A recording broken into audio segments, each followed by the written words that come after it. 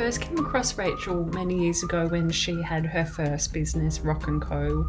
I came across her on Instagram, of course, and really loved kind of her modern and accessible approach to a crystal business, which often has certain connotations.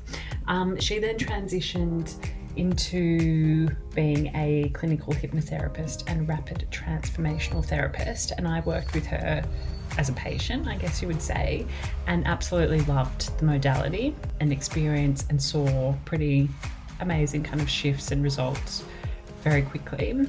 So I was really keen to chat to her about kind of her journey from, you know, being in the corporate kind of advertising environment to moving into this more spiritual healing space, and kind of learn if that was challenging, what came up for her, kind of shifts in identity with that change, and learn kind of more about that and her approach to business, life and family. Something I really love about Rachel is her openness and willingness to just try things. You know, she says in this podcast, I absolutely love what I'm doing now, but do I know that I'll be still doing that in 10, 20 years? I'm not sure. And I think this trust and openness to trying new things and giving things a go is, a really amazing quality. So check out her website and businesses. I'll leave all of the links in the show notes. And I really hope you enjoy this conversation with Rachel.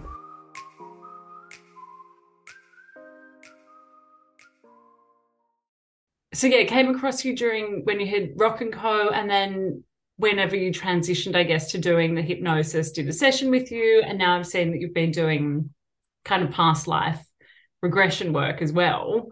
So I'm really curious, like, how, I guess, that all unfolded in the sense of how and why you started Rock and Co, and then how it evolved into RTT and then past life regressions. So I was in advertising for 16 years, and then still freelance for a while when I started Rock and Co.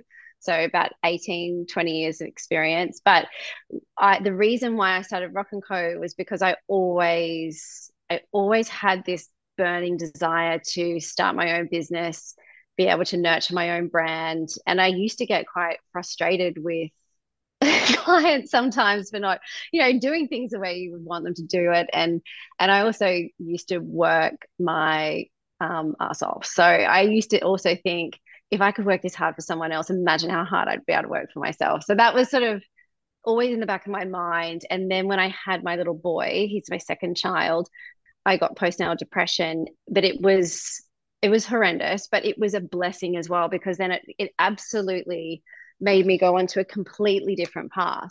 So I started to dive into, I guess at the time I had this mentality of fix me, somebody fix me. And so I was going to kinesiology and trying hypnotherapy and doing yoga therapy and trying a whole bunch of different things. And then in that process, I realized that I absolutely loved being in that space. I loved the self-discovery. I loved being able to feel and see this transformation within my own world. And then and this sounds so random, but it was actually quite a random situation. I guess I started following my intuition. So what I found was through the healing and coming back to myself, that this intuitive voice became louder. And because I was trying everything, I bought a crystal. And when it arrived, I bought it online somewhere. I can't even remember where. But when it arrived, I sat on the end of my bed. I didn't know how to use a crystal, but I sat on the end of my bed. And at the time, we needed some extra money. And so I just imagined, I held this piece of citrine in my hand, closed my eyes, and imagined the front door bursting open and all this money pouring down the hallway. And then I just popped it next to my bed and didn't think of it again. And then within that week, we had 3 little financial wins. Like it wasn't like winning lotto, but it was like $500 there and a new dress there. And it's just like all this kind of magic. And I just said to Luke instantly, and this was back in 2015. So I know crystals are quite mainstream now, but in 2015, it didn't feel like, it still felt very hippie or very, out there in a way. And I said to Luke, I'm going to start selling crystals on Instagram. This is what I'm going to do. And he went, okay. And I just went hell for leather. I went and explored how I did a crystal healing course and launched it. So that idea came to me in the September 2015, and I launched in January 2016. So it was quite fast between establishing the brand identity and knowing exactly which way to go. So that rock and so from going to rock and co to hypnotherapy, that was a journey within itself. So after 2 years of doing rock and co, I then left media and knew that I wanted to study something. So I knew that I wanted to be closer to the actual transformation in people's lives. And I was going to study kinesiology. But then, right at the 11th hour, I just had this voice say, no, it's hypnotherapy. And I looked online, and Marissa Peer, from like the creator of RTT, happened to be coming out the next month. And so by the end of 2018, I had graduated in RTT. So RTT is the style of hypnotherapy that I had first studied. Was it something that you were always drawn to when you were younger or when you were working in media, or was it a complete kind of 180 in terms of, what you were interested in and where you were being pulled? Well, I think for me, in my mind at the time, I thought my friends are going to be so shocked. And I felt like I felt this sense of fear around coming out and telling people I was going to start selling crystals online. It felt terrifying. So for me, I guess in my mind, my identity was very much advertising. This is who I am.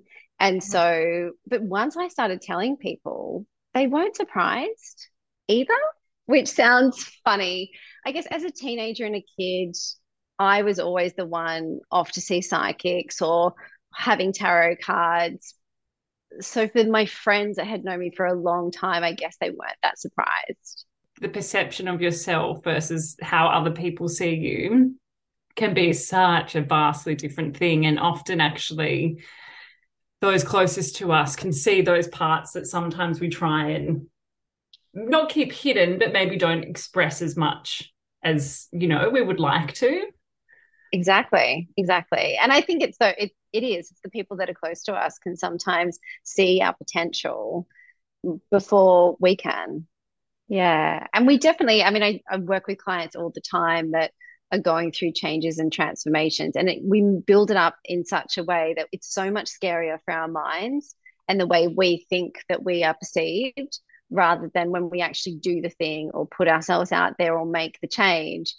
Quite often we end up surprising ourselves and thinking, oh, it actually wasn't that scary. Actually, no one cared. So, okay, so you then went from Rock and Co to RTT. So I've experienced RTT and it was amazing. It was such a cool experience. But do you mind kind of just chatting through kind of exactly what it is and how it works? Yeah, for sure. So RTT stands for Rapid Transformational Therapy. And I hate that term because I feel like, I mean, yes, it can be absolutely rapid for some people, but I don't like to ever promise anyone that you're going to absolutely change your life overnight. I see it all the time, but I find it can put this pressure on the transformation rather than letting things unfold naturally. So just want to start by saying that. But it is a modality that I have had hundreds and hundreds of clients now. And I have had so many that have done a lot of talk therapy. They have tried a lot of other things. And within this modality, they do see a change instantly, because the way it works is that we start with an initial 2 hour session. So I always work with people in a 1 month container. And the reason I do that is because I want to be able to support people through the changes and transformations over the month. For some people, it can, it really helps them to have actions and exercises and coaching along the process to help them ground in the new beliefs. So in the initial 2 hour session, we start with a hypnosis that goes back to the root cause of the issue. So it doesn't matter whether it's binge eating, whether it's anxiety, whether it's soul purpose work, whatever the issue is that someone comes to see me for. And I have clients now that will sign up for a 12-month package just so that every 6 weeks they are razor focused. They've got a really clear mindset. So yes, you can use it to solve problems, but you can also use it to just continue to make sure that your mindset is fantastic across the year. So we go back to memories. We're looking for the root cause of the issue. And what I'm trying to find is the memory itself doesn't necessarily matter too much, because you haven't just believed that or thought that one time. If you had a belief of, I don't feel seen, for example, that hasn't just come up once, that has come up 600 times. So the memory itself will be whatever feels safe for the subconscious to explore, or whatever is most important for the subconscious to explore in that moment that we're together. And sometimes it's quite a visual experience, and other times it's just dark, but just a knowing. Or sometimes I've had a photograph pop into my mind, and then we've just followed the breadcrumbs of that photograph and seen what was going on at that time. So the subconscious is quite clever. It will bring forward whatever needs to come forward that day. So we go back to memories. It's like the detective work. I'm trying to find what's the root, what's the belief that's going on there, what emotions tied to the belief. Sometimes it's even more somatic, where I'm like, where does that belief live in your body? What does it have to say to us? So there's that part. Then there's a healing involved in it, and that is quite individual to the person. So sometimes that is inner child work. Sometimes it's like I just described then, which is more somatic experience. And then, and this is the beauty, I think, of RTT, is that you close with an upgrade hypnosis where I record that part, that 10, 15 minutes, and the client walks away with that recording. So the reason why that, I think, is the magic of RTT, because a lot of hypnotherapy, you'll keep going back to the hypnotherapist for the hypnosis. Whether when you're using RTT, you are walking away with the recording, and because the mind learns by repetition. And so if you think of neural pathways in your brain like bush tracks to the beach that you've just walked down so many times that it's familiar, even though you know there's probably another path, even though you know that like actually this pathway isn't feeling right for me anymore, what the recording does and what hypnosis does, it will start to, the recording will help you start to carve out a new path. So in the session itself together, you might kind of see, or we might walk down the path once together, but we want the new beliefs to be anchored and start to feel familiar to the brain. Do you mind kind of explaining what hypnosis is, or what kind of happens to your brain? And then also, as you were talking, I was thinking, is hypnosis also really powerful? Because like if we have really ingrained beliefs about ourselves or patterns or, you know, thought processes or whatever, is the one of the powers of hypnosis that you can change those kind of thought patterns and ways of thinking without being uncomfortable, in the sense of if we've been living a certain way for 30 years and then all of a sudden we want to change, you know, we go from I'm not seen to I want to be seen, whatever it is, that is a really scary jump sometimes, because you've been living in a particular way for so long. So when you're in or under hypnosis, is it almost an easier shift to make because your brain is in that state? Yes, and I've got a couple of answers to that. So, firstly, when we're in hypnosis, there's different brainwave states that we move through every day. So you would go the brainwave state that you're in hypnosis is called theta. Now, that brainwave state of theta is something that we move through when we're about to go to sleep at night. It's something that sometimes we can even drop into. You know, when you've been driving and it's a really familiar path and you kind of like, oh, I don't remember how I got from there to there, but I'm here. Kind of zone out for a little while. So that you're going in and out of theta all the time.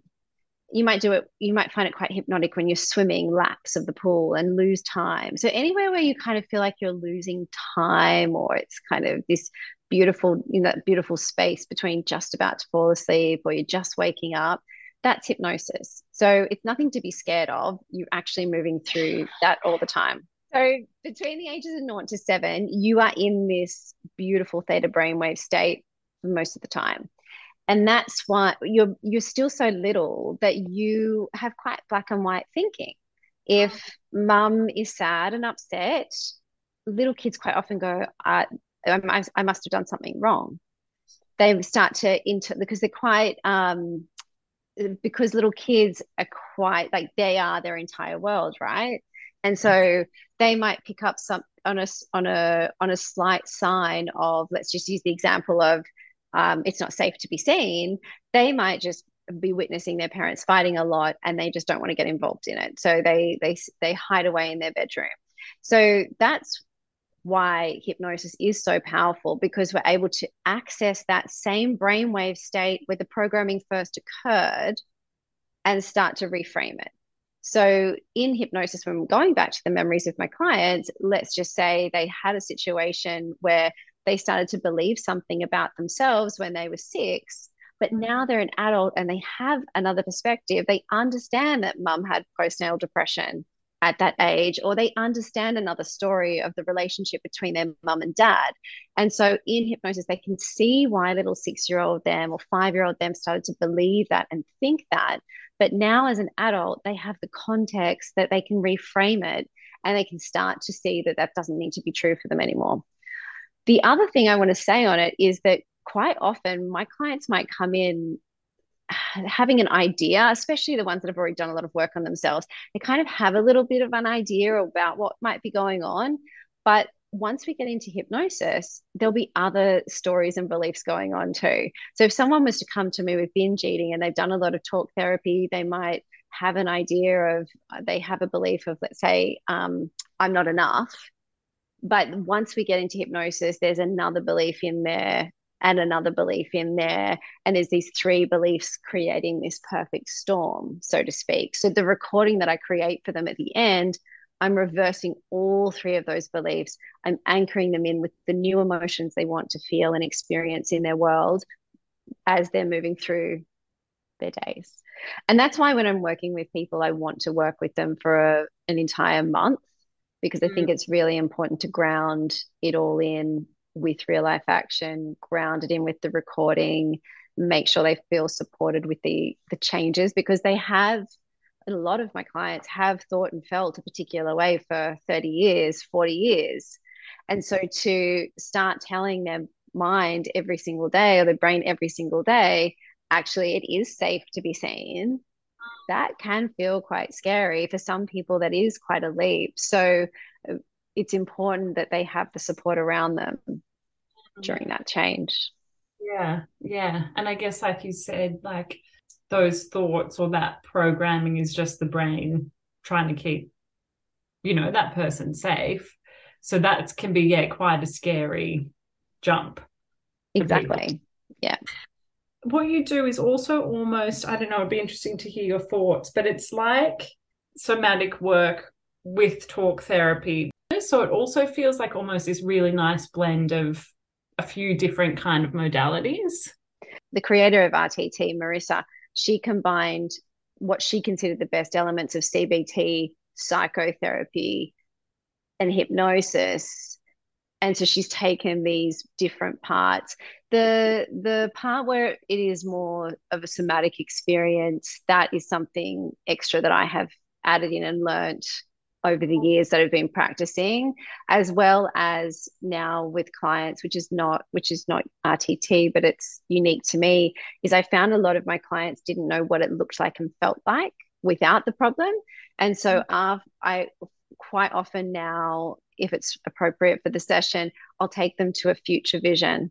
So I'll ask the subconscious to take them to a future vision, a future scene on what does it look like to not binge eat anymore? What does it look like and feel like to be confident? Because my sense of confidence and what I might do when I feel confident is completely different to someone else. So actually, when I'm feeling nervous, I will overtalk and almost look more extroverted, and when I'm feeling grounded and confident, I'm actually really calm. Whereas for some people, they might sort of pull back more. And so for them, their natural state of confidence is more bubbly and it is more effervescent. And so if I'm taking them to a future vision on what does confidence look like and feel like for them, not only do I understand what it's like for them and put the right words into the recording that's unique to them, but it also gives them a North Star so that when they're falling asleep at night or when they are waking up in the morning, they can anchor that visual into that beautiful, delicious theta time just as you're coming in and out of sleep. And so that I feel like has been a major game changer for me and my clients to be able to anchor these new ways of being in a way that's actually really natural for them. Yeah.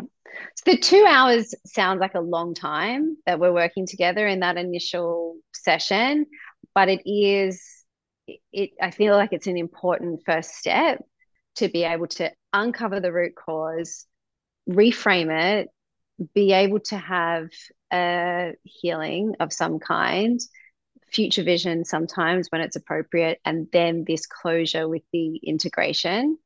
And so I always warn people like, you probably will feel a bit tired the next day or that afternoon. Don't plan to rush off to work, drink lots of water, have an intention that you're going to do a lot of supportive grounding things for the next few days, whether that's walking, laying in the grass on the back in the backyard, having a bath.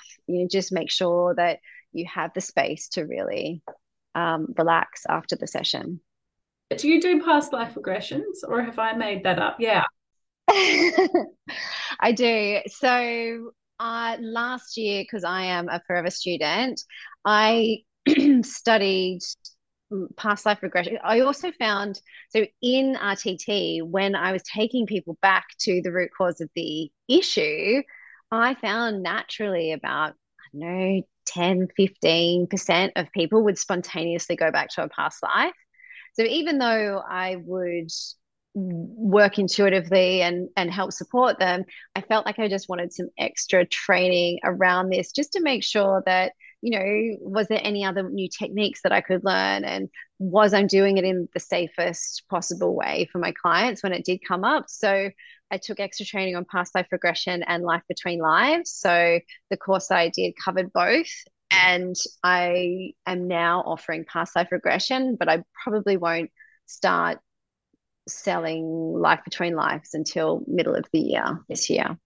What's life between lives? So the beauty of the subconscious is it's a portal, basically. It's a portal for future visioning, future timelines. It's a portal to access past lives.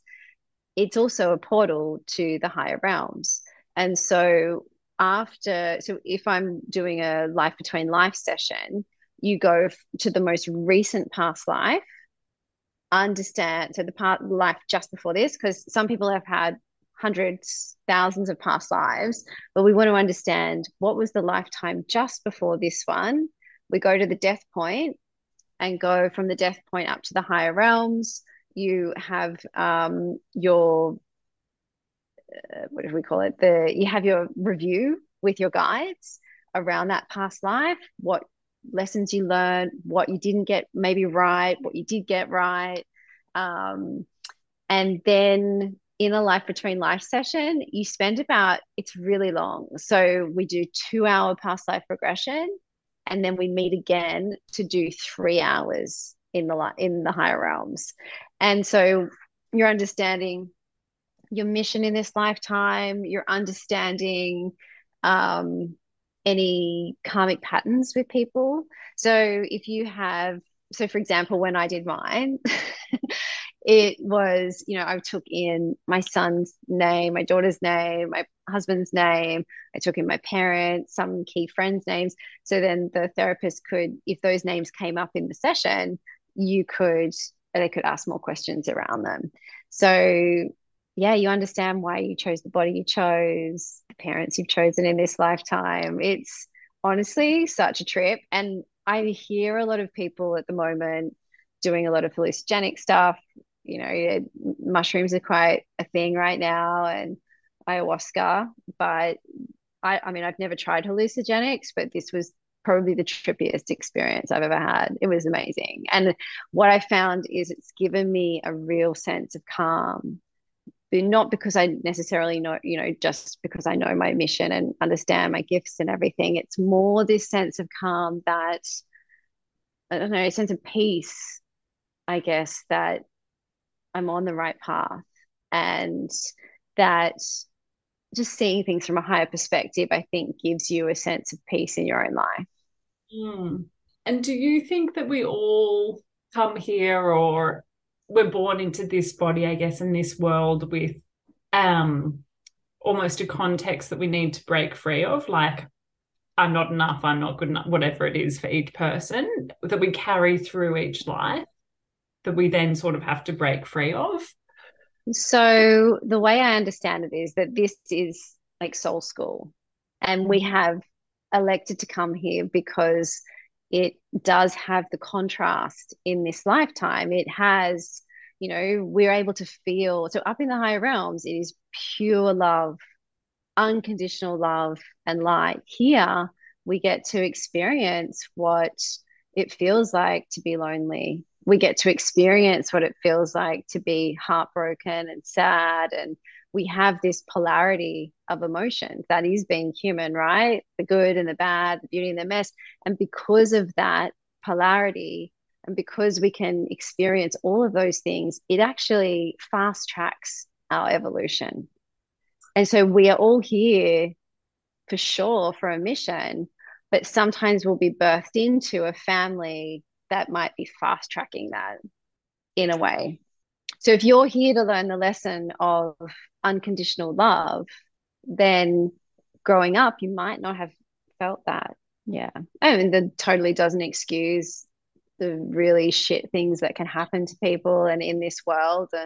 But for me, it gave me a sense of peace. Yeah, yeah. Mm.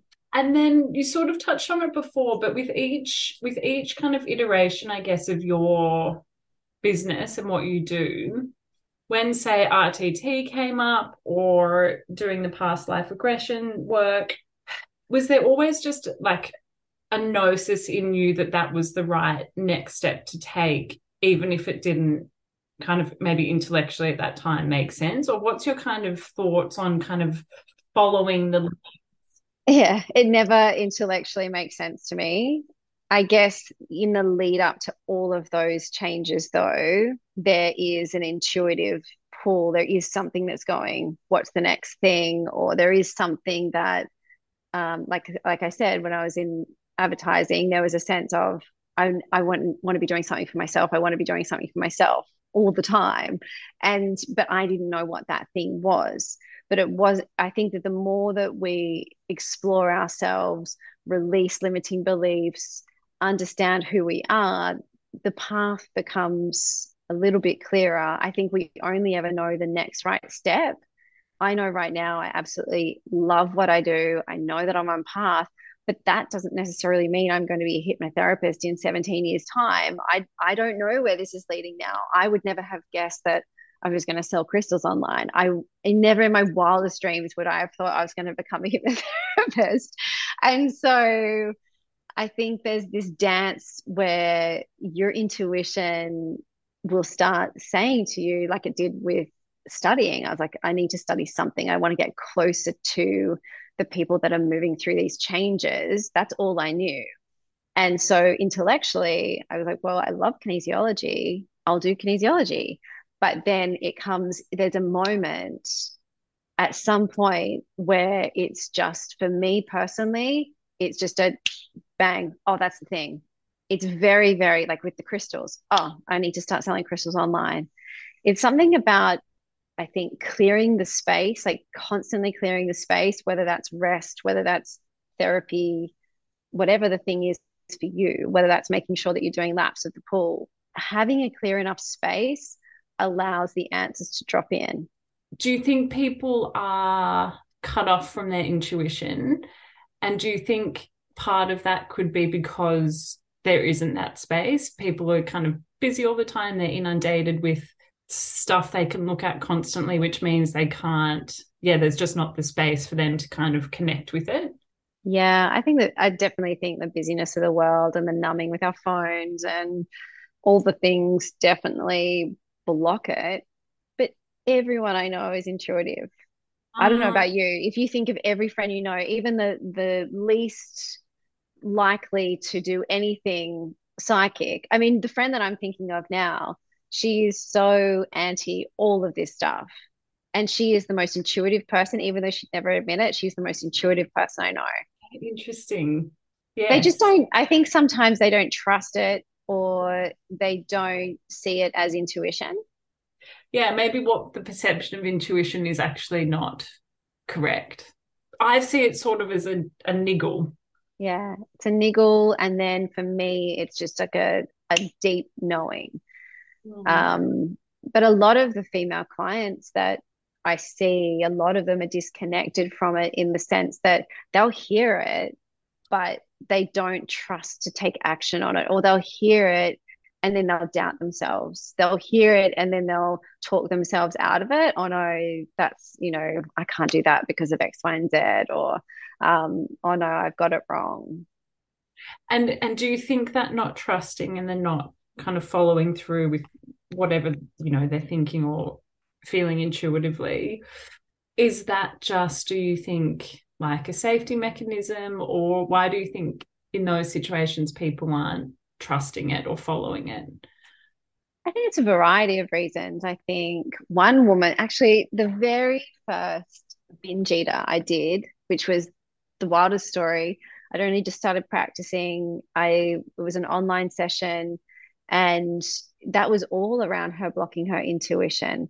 So I started to do a recording for her, but the internet kept dropping out, and it was late at night. And I thought, oh, I wonder why it keeps dropping out. But I was doing a standard. I wasn't using my intuition. I was doing a standard, what I thought she should hear for binge eating. And then I woke up at 4 a.m. and straight away I just knew I went, oh my God, she is gifted. It's her intuition. She keeps trying to block it and numb it and stop it from coming up, but that's what it is. And so I got up and I quickly wrote down all these notes. I re-recorded her recording, and then I called her at an appropriate time and I just said to her, does this track?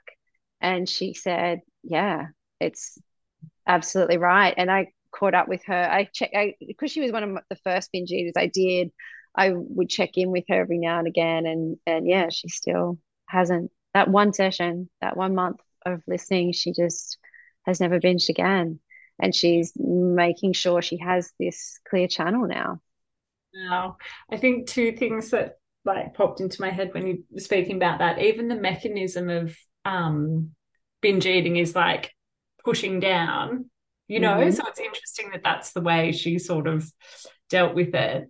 And also, I think I can only speak from like a female perspective, but I also sort of feel like women tapping into their intuition, I can also see as them really tapping into their power, right? So it's this different Totally. form of power, but once you kind of, I don't know, understand that and see it as this really powerful thing, it changes the way you see it. And I don't know, maybe there's a subconscious, just culturally, of that is actually where a woman is super, super powerful. And that can be used in multiple different ways.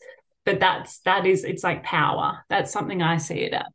But we're constantly gaslit, right, for our intuition as well. So we go to a doctor and intuitively we feel like something's wrong.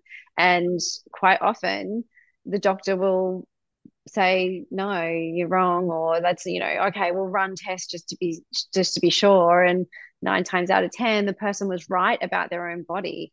Whether that's the birthing process or as a mother, you have to be a real advocate for your kids, sometimes insisting that they go and get a test or they go to hospital that night. And I hear stories all the time where friends are like, well, thank God I trusted my intuition on that. Or thank God I didn't listen to what the doctor had to say. So, I mean, that's just one example, but I think you're right. As a society, we're quite often being told we're being silly or dramatic or Even what you said before, I've thought about it a lot recently with like kind of the move to plant medicine. I think that can be super helpful in totally. the right circumstances, and it can sort of help with this huge shift in someone's mindset or perspective. But it can also then just become something external that we need to rely on. Yes, Whereas kind of the work you do and also seeing intuition as a power, it's this real kind of understanding that we kind it sounds so cliched, but we kind of have the power and hold the answers. exactly. And I think that if that's completely right. And there's something about trusting that you do have the answers within that is so powerful. If there was one thing, if I could teach everyone to just do this themselves, and I quite often will teach my clients, okay, let's over the next month, when that feeling comes up, start doing it like we did in session. Put your hand, where is it in your body? What does it have to say? Let the emotion tied to that feeling just move out of your body. I think there's sometimes we intellectualize things, or I want to intellectualize everything and analyze everything. But as in the last year, I've been more at peace with not necessarily having to have an answer for every emotion and just let it move out of me as well. Well, on that, a question I wrote down as you were talking before was how kind of this work and you helping others kind of heal, how has that impacted your own, and again, you don't have to obviously go into detail, but like your own healing journey, or, how has that sort of worked together?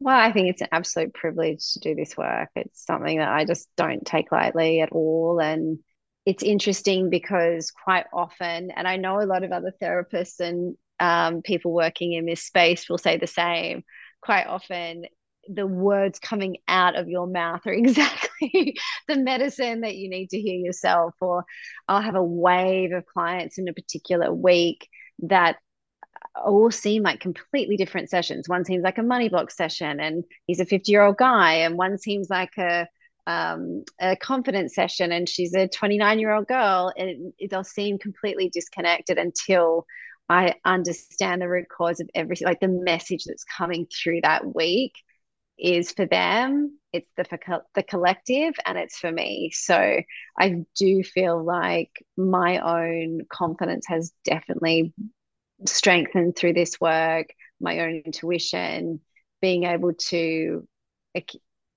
yeah, I don't know how, yeah, sorry, that's it. Yeah, I don't know what else to say on that.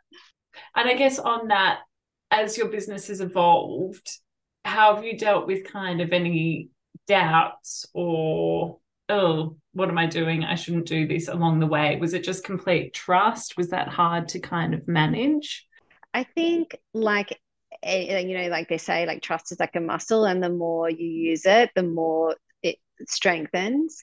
And I mean, I've always been someone that kind of will take a risk or throw the spaghetti on the wall, so to speak, and see what sticks. Like have that, I try and have a lightness. But when I first, I guess, started, when I first started Rock and Co, I was terrified to put a photo up of myself. That would have caused massive anxiety. Now I don't find it that big a deal. Um, Things like running my first ever money blocks course, like a first online course, I had a lot of attachment around how many people would join and who would join and all those sorts of things. Whereas now, I guess that trust is I know the right people who are meant to be in this container together will be there. There is no doubt in my mind. So I ran a group called Visionary Amplifier. I ran a beta round in 2021, and those women are still friends now. The WhatsApp still group still goes. They still support each other's businesses, and I ran it again this year, and it was so interesting. Oh, sorry, last year, 2022, and it was so interesting. All of those people, their businesses or their creative projects there was definitely themes and patterns within it. So I guess I'm just more trusting of knowing whether it's 10 people or 20, those particular individual souls need to come together for this at that time together. So Yeah. yes, trust has strengthened out of sight. I don't, in a lot of ways, I don't recognize the woman that I am now compared to 2016. With the trust, you put out a newsletter, I think it was this week, about kind of seeing everything as an experiment. And I guess it kind of almost ties Mm. into what you just said about trust. But I think that is it's such a refreshing, I think, perspective to have on things. Because I think these days, people have an idea and then it's a success or it's a failure. There's no sort of in between. And I think this kind of philosophy you have about seeing things as an experiment, it's awesome because it means that people can try, or I see it as it means people can try things and they're not necessarily attached to the outcome. It's about kind of the process or just giving it a shot. So yeah, I'd kind of love to hear your thoughts on that philosophy and yeah, why you think it's so powerful. I think that it's important to have a lightness to what we do and not take ourselves and our work too seriously. But I also learned through Rock and Co that the reason why I built that business was purely to, I guess, come out of the spiritual closet, one, two, build my confidence in myself, overcome the fear of being seen. But three, I met the most awesome people. I built an incredible network of friends and people that I would still consider peers and colleagues now, because working by yourself can be quite lonely. And the people that I connected with then are still people that I turn to now. I won't name names, but they're other female business owners, and we'll text each other, call each other, check in on each other, and that community purely came from that risk that I took back then. And so some people might see that as a failure because I ended up changing my mind and became a hypnotherapist. But for me, I can see that without that step, I wouldn't have been able to be where I am now. There is no way I would have been able to go from media to have a successful hypnotherapy business right now and be confident enough to show up and show my face because I am the brand now. So Rock Yes. and Co gave me this beautiful little, I guess, safe way of easing into having my own business without it being so scary. So there's so many things I got from that business. And I think that that has helped strengthen my trust muscle in the sense that, okay, well, if the next group that I create or the next offering that I put out doesn't fly, what have I learned from that? Well, I've learned that I really liked doing it that way, or I really loved working with that graphic designer, or I really loved connecting with those people. I just see it all now as a learning. If my intuition has told me to do this thing or go there, there's a reason. It's either going to fast track my growth or it's going to be a success. So it's kind of a win-win. And do you do any kind of practices or rituals or anything to strengthen your intuition? I have tried everything. No, maybe not everything, but I dabble with things all the time. I go through real phases with journaling just to get everything out of my head. And I feel like that can be sometimes a good way to tap into your inner voice and intuition. I teach a lot of my clients this exercise where start on the stuff that doesn't really matter too much to listen to your inner voice or your intuition. So should I wear the red top or the blue top? Listen to what it has to say. Like the low ticket items where it doesn't really matter. Let's say there's two ways to get to a particular place. Should I turn left or right? Just start to, I think that was what I was doing in 2016. And that helped me understand the difference between my fear, anxiety voice and my intuitive, calm, yeah, just do that voice. Yeah. And I think it's really easy for those two voices to get confused and Mm-hmm. not knowing which is the intuition and which is the fear, anxiety voice. Yeah, it takes practice. Yeah. I still work with crystals. I go through phases with essential oils. At the moment, I'm in a real vetiver on the bottom soles of my feet phase just before I go to sleep. I love it. I find it so grounding. I find scent is a big thing for me. So different incense or different essential oils burning at different times. So in the last Visionary Amplifier group that I ran, as I was calling in, well, I was trying to work out who are these people that I'm communicating to, so that I was creating content purely talking to them that would connect with them. I pulled some cards on like some tarot cards on the energy of the group so that I understood the energy of the group when I was writing content. And then I had the same song. I love music too. I had the same song and the same sense playing every single time every single time I wrote content, every single time I was putting a post up, every single time a new person joined and I was celebrating them. I had that same sensory experience. So for me, ritual is quite often around scent, music. Yeah. Yeah. I also like what you said about it changing and going through stages. I think sometimes, or I don't know, it'd be interesting to hear what you think about this, but ritual these days sometimes feels very almost Rigid. regimented, which is Yeah. not. Tick the box. Yeah, exactly. And like, oh, if you miss one day, you have to meditate every single day, and that's what you do. But people, I think especially women, are cyclical and ebb and flow, and so actually changing up what you do and what your ritual looks like is really important. Definitely. And then there's some people that I think really need structure. It helps them feel safe for change. And for me, I love structure. I definitely I feel like kids love structure too. My kids particularly love structure. They like to know, okay, we have our bath or shower and then we have our dinner and then we do read a book and I think for adults as well, there are stages where having structure and ritual can help anchor you as you're moving through change. And so for me, at the moment, I've got a big juicy goal that I'm working towards, and I've got a hypnosis track that I'm using, but I'm anchoring in probably a little bit more ritual consistency, making sure I meditate every day. But then I will go away on holiday somewhere through the year and I won't do it anything at all. But maybe I just want to journal every day. So yeah, that's another thing of once again of listening to your intuition and knowing what feels right for you, your body, the stage you're in, the season you're in.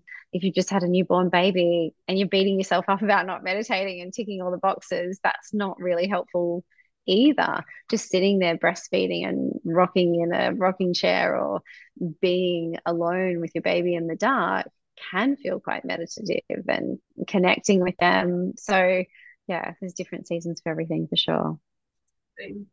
And then how do you think this space has changed since you started Rock and Co 2016? Was it? Like, how do you think it's evolved in this kind of spiritual healing space? Yeah, has changed over the last couple of years. Well, it's much more mainstream. It certainly wouldn't feel scary right now to start a crystal business, I don't think. In 2015, 16, it definitely felt quite out there still. And maybe it wouldn't have been in LA, but here in Australia, it felt quite out there. I think that it's good that it's more mainstream. Yeah. I think it's great that people have language and vernacular around healing modalities or what's going on for them emotionally or personally. I think there's obviously some people that have hijacked it, and there's some things that have gone a little bit too far. But being able to normalize going to talk therapy is a fantastic thing. Being able to normalize someone going through something that means they're going to reach out to people or reach out to a friend and use particular language around it. I think that's awesome.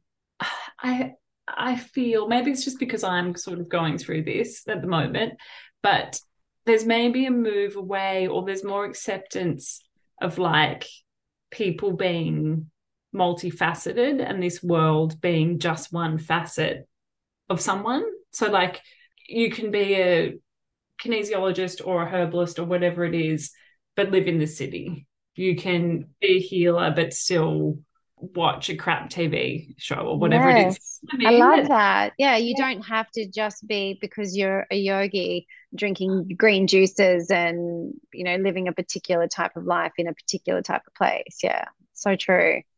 and I guess on that note, like, what do you see as, or how do you see healing and spirituality and this kind of world and way of thinking of way of being in the world we live in this kind of modern world? It'll just continue to be normalized. It won't be such a big thing for people. And the kids growing up these days, my girlfriend and I were laughing, like they just, it's very normal for them to go to the kinesiologist for balance and talk about their feelings. It's very normal for them to, the other night I said to my daughter, she had this sore back and I asked her to close her eyes and I said to her, listen to your intuition. Is it a sore back or is there something else? Is it something else? And she said, it's just a sore back. I said, okay. Are there any kind of feelings or emotions around that? Like, they're growing up in a world where that is totally normal question. I think that these next generation are going to be such incredible little people. I think as well, hopefully there'll be more what's the word? Uh More main or like Western modalities and Eastern modalities, let's say, will sit by side rather than being opposed to each other. I I think hope that so. changed a little bit. And I think that as well is really important in kind of, moving forward. And Totally. You see it in IVF. They do, recommend that women that are going through IVF have acupuncture. I think I read something along the lines of, we don't know why it works. We've done research around it and we can't prove why it works. It just works. And so there are elements that are already doing that, but it would be great to see that through the line. yes. And I think what you just said is more balance as well in we don't know the knowing understanding why something works, but also the acceptance of I feel different and I feel like it works. So we don't need the cold hard evidence to back that up. Obviously, with a lot of things, we need those facts and that Yeah, of evidence. course. Yeah. Also, like, or I feel different, so that's enough for me to keep going forward, or it legitimizes it rather than needing all of this kind of information. Yeah. And I mean, I'm a big fan of go to the doctor, have a blood test, making sure, if I'm working with someone on a physical condition like eczema, or even I will ask them in the connection call, have you done the gut healing stuff? Have you seen a doctor? Well, what have you done in the past? I want to know that they have eliminated anything scary, but there is just so much unknown as well. And I think that there's probably still not enough people that are open to that in their 30s and 40s today. We've come a long way, but there's still people that you see, well, I come in contact with at the school gate and things like that, that would just never think that chronic back condition might have some emotional stuff in there as well. So yeah, I think we're coming a long way. And then once, like you said, once the Western medicine, Eastern medicine start being able to dance together more, I think we'll make leaps and bounds for sure. It's exciting. Exactly. Okay, I have one last quite random question, but you mentioned before kind of children in that 0 to 7 age bracket being in theatre. And I've got a 1 year old, so I'm quite like in the, I guess, mum frame of Yeah, mind. think of it. Yeah. But I'm wondering like what you think, yeah, lesson we can take from kids is. Well, when I first started practicing, it freaked me out because everything I said or did, I would think, oh my gosh, is this going to be a core memory? Has she established the belief now that her questions aren't important? Because I dismissed it because I was looking after, had a little one on one shoulder and cooking dinner and, dismissing the toddler for a minute. And so there was a lot of mum guilt around that stuff until I realized that after doing many, many sessions that we actually have no control. And especially after doing sessions on my own sisters too, because the lens that I see mum and dad, I realized, oh, wow, they've got their own blocks that are completely different to mine, or they've got their own stories that are completely different to mine.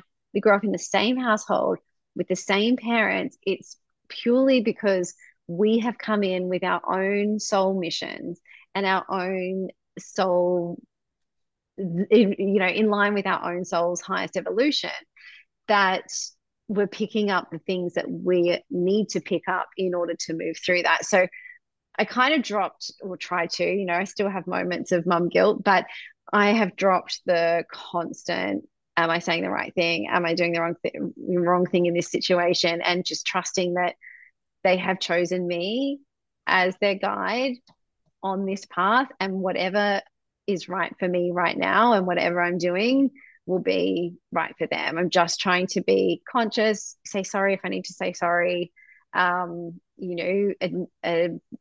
open communication on what I'm learning and experiencing, and give them the floor as well for their own experiences. But I think that, yeah, so I'm sort of at peace with that now. I think Was that that is, the question? yeah, that's the question. No, I Sort of. won't What's sort the of doesn't biggest lesson? matter. Yeah. But I think Sorry. as well that applies to parenting, but also uh, us as adults and individuals, because it takes some of that pressure and the need to kind of control off. And that goes back to that, just this trust in everything. Yeah, it just keep coming back to the truth. Well, the truth is that I wasn't happy with the way I responded in that situation. So I'm going to acknowledge that, take responsibility and apologize. The truth is that, I was overwhelmed in that moment, or, just, I guess, keep coming back to honesty over and over again about what you're moving through, and that's all we can really do, is keep showing the kids that.